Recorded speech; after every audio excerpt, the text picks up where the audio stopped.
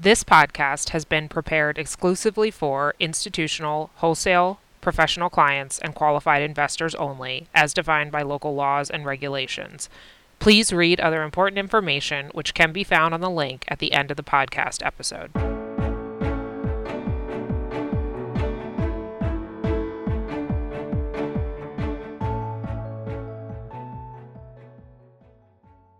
Morning, everybody, and welcome to the October Eye on the Market.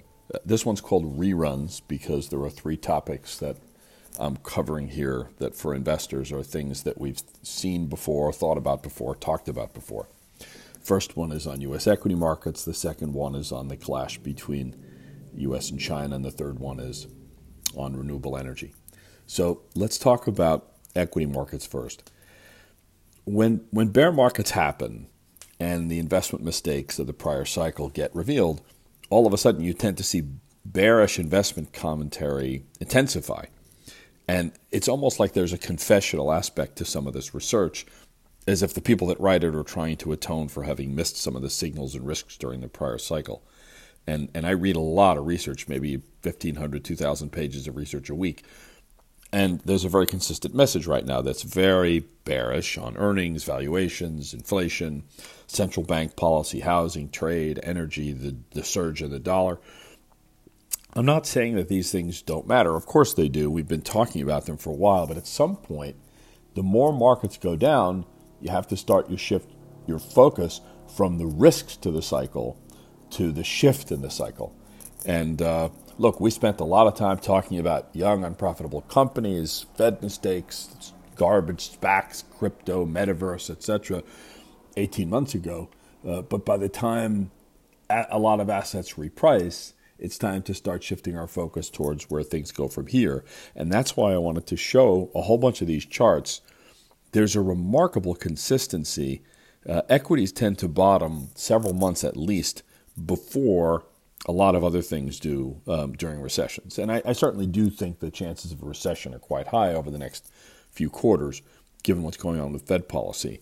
But let's take a look at some of these things and start with the Eisenhower recession in the 70s, which was a pretty severe one and also had not a lot of monetary and fiscal airdrops associated with it.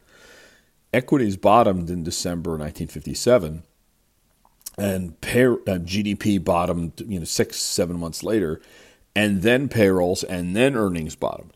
So, and by the time a lot of those GDP and payrolls and earnings and things like that were getting better, the equity markets were already up pretty substantially.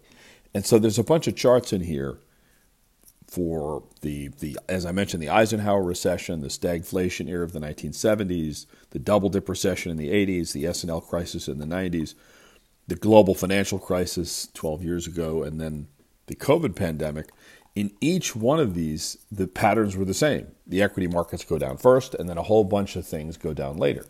And so I just want to make sure, as investors, that we and you are focused on the equity markets and how they tend to discount in terms of time and magnitude the declines in other things. I mean, so we'll be following payrolls, and we'll be following the decline in earnings, which is certainly coming, and we'll be following the decline in GDP.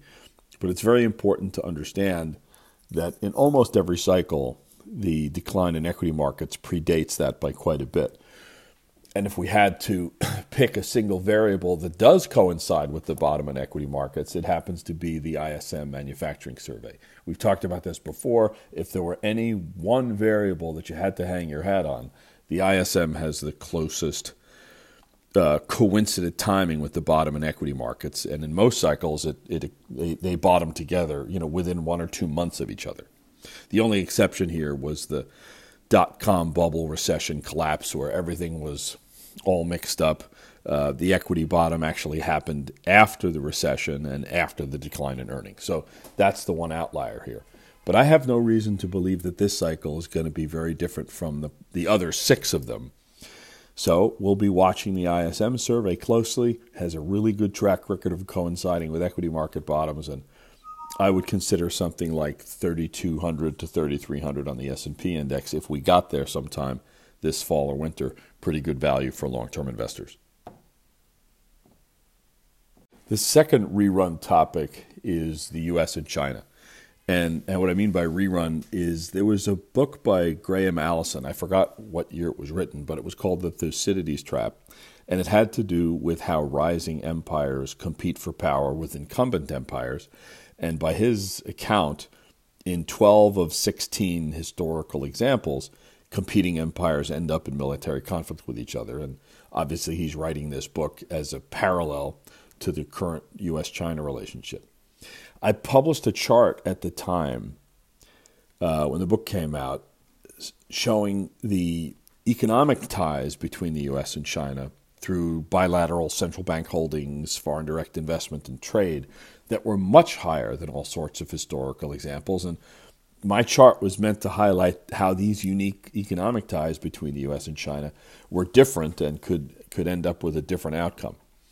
And as things stand now, there are certain aspects of the U.S.-China relationship that are still supporting that general thesis. In 2021, despite the Trump tariffs, the U.S. imported $540 billion of goods from China, which was almost the same as the pre-trade war peak in 2018. And China still holds about $1 trillion of U.S. treasuries and agencies. So certain aspects of the U.S.-China relationship are still intact. Obviously, others are not. There's been a lot of things changing about the Committee for Foreign Investment in the United States and all sorts of policies affecting bilateral flows. And the latest salvo from the U.S. is probably, in the way that a lot of people see it who watch this stuff closely, the most comprehensive change in U.S.-China trade policy in decades, and it has to do with semiconductors. So when you look at what the Trump administration did and the steps they took against Huawei, they left open the possibility of future engagement, maybe in exchange for Chinese cooperation on other geopolitical areas. But these latest moves by the Biden administration may close those doors for quite a long time. So there are four interlocking elements of this new policy, and they all have to do with semiconductors, and specifically the high-end, high-performance semiconductors where the U.S. has a strategic advantage over China. So the elements of this new policy are to impede China's artificial intelligence industry by restricting access to high-end chips, to block China from designing those chips domestically by cutting off access to our chip design software, to block China from manufacturing the chips by cutting off access to semiconductor manufacturing equipment, and then to block China from producing the equipment by cutting off access to components. So it's a pretty comprehensive policy, and essentially what the policy states is that high-end chips can no longer be sold to any entity operating in China, whether it's the Chinese military, a Chinese tech company, or a U.S. company operating at a data center in China. And export licenses will be needed, and according to the Department of Commerce, a lot of these requests are going to be subject to the presumption of denial. And so we go through a little bit more of the details here. There's an excellent piece from the Center for Strategic and International Studies that goes through a lot of the details, and we summarize that here. The bottom line is that some of the new policies are pretty restrictive. Any chip manufacturing operation anywhere in the world that seeks to build high-end chip designs will may end up losing its access to U.S. semiconductor manufacturing equipment, support, advice, repair, etc. So this is a pretty big deal. Some of the policies only apply to super high-end chips, but the performance standards are being held constant. So over time, more and more of the semiconductor market is going to be subject to these restrictions. And when you read the comments from National Security Advisor Jake Sullivan, it makes it pretty clear that the U.S. is looking at these kinds of things as a new strategic asset in the U.S. toolkit, which he describes as imposing costs on adversaries and even over time degrading their battlefield capabilities. So, and what's up next? There's talk of restrictions on U.S. entities investing capital in Chinese technology companies as the focus shifts from the transfer of technology to the transfer of capital. We wrote a paper in our institutional business. We have a strategic advisory investment committee, and we write 1 or 2 papers a year, and the last one was on deglobalization. And this certainly is another element in the deglobalization, in the gradual deglobalization that's taking place, all of which has the potential to raise the cost of goods and services in places that are trying to now rebuild and re-onshore all sorts of production and supply chain capabilities. The last rerun topic is on renewable energy and what I'm calling the Pitcairn problem, which are press articles that you see all the time on tiny countries that have very high shares of renewable power generation, mentioning them as paragons of the future that are leading the way on sustainability, without mentioning any of the factors that limit their relevance for everybody else, and specifically for the larger developed and developing economies. The latest example of this is a piece in the New York Times on Uruguay, which was a great read and very interesting. The problem is it was completely missing, as these articles usually do, the broader context of how to understand countries like Uruguay, Iceland, Norway, Costa Rica, and other similar tiny places in terms of how they're getting these high shares of renewable power generation. So, first of all, most of these countries tend to have very small shares of global GDP, very small populations, and low population density. They also tend to have lower economic complexity, which measures a country's ability to produce a wide range of goods and services. That means they need less developed energy systems. They also tend to be pretty small in terms of land area, which is a very important consideration when you think about the transmission investment required to bring wind and solar power to where the load centers are. So it's one thing to build wind on the shore of Denmark to power things in Denmark. It's another thing to build wind in certain places in the United States and have to transmit that to where the load centers are. It's very different. But the biggest issues are the ones that don't get discussed enough. If you find a country that has anywhere, 40, 50, 60, 70% renewable shares, chances are it gets the lion's share of its electricity generation from hydroelectric power. And most developed and even a lot of developing countries have already built out their suitable hydroelectric resources. And so it can be very misleading to be talking about these paragons of renewable generation that happen to be small little places with spectacular hydroelectric resources. Some of the other ones have really unique geothermal resources like Iceland, Costa Rica, and New Zealand, or they have a lot of sugarcane-based biomass. And the reason that's important to specify sugarcane is that sugarcane-based biomass has 7 or 8 times more energy per unit of investment than corn ethanol does. And Guatemala and Uruguay are examples of that.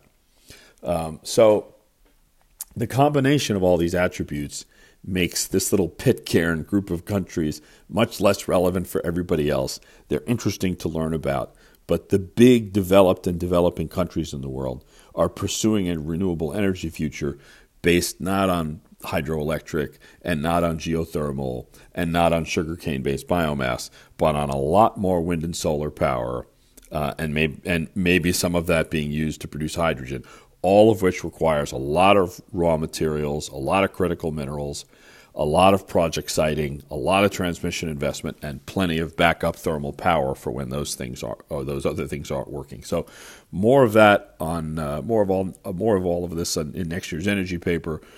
But I did want you to everyone to understand the limitations of some of these smaller countries and their relevance for everybody else. And there's some tables in here with lots of statistics that you might find interesting.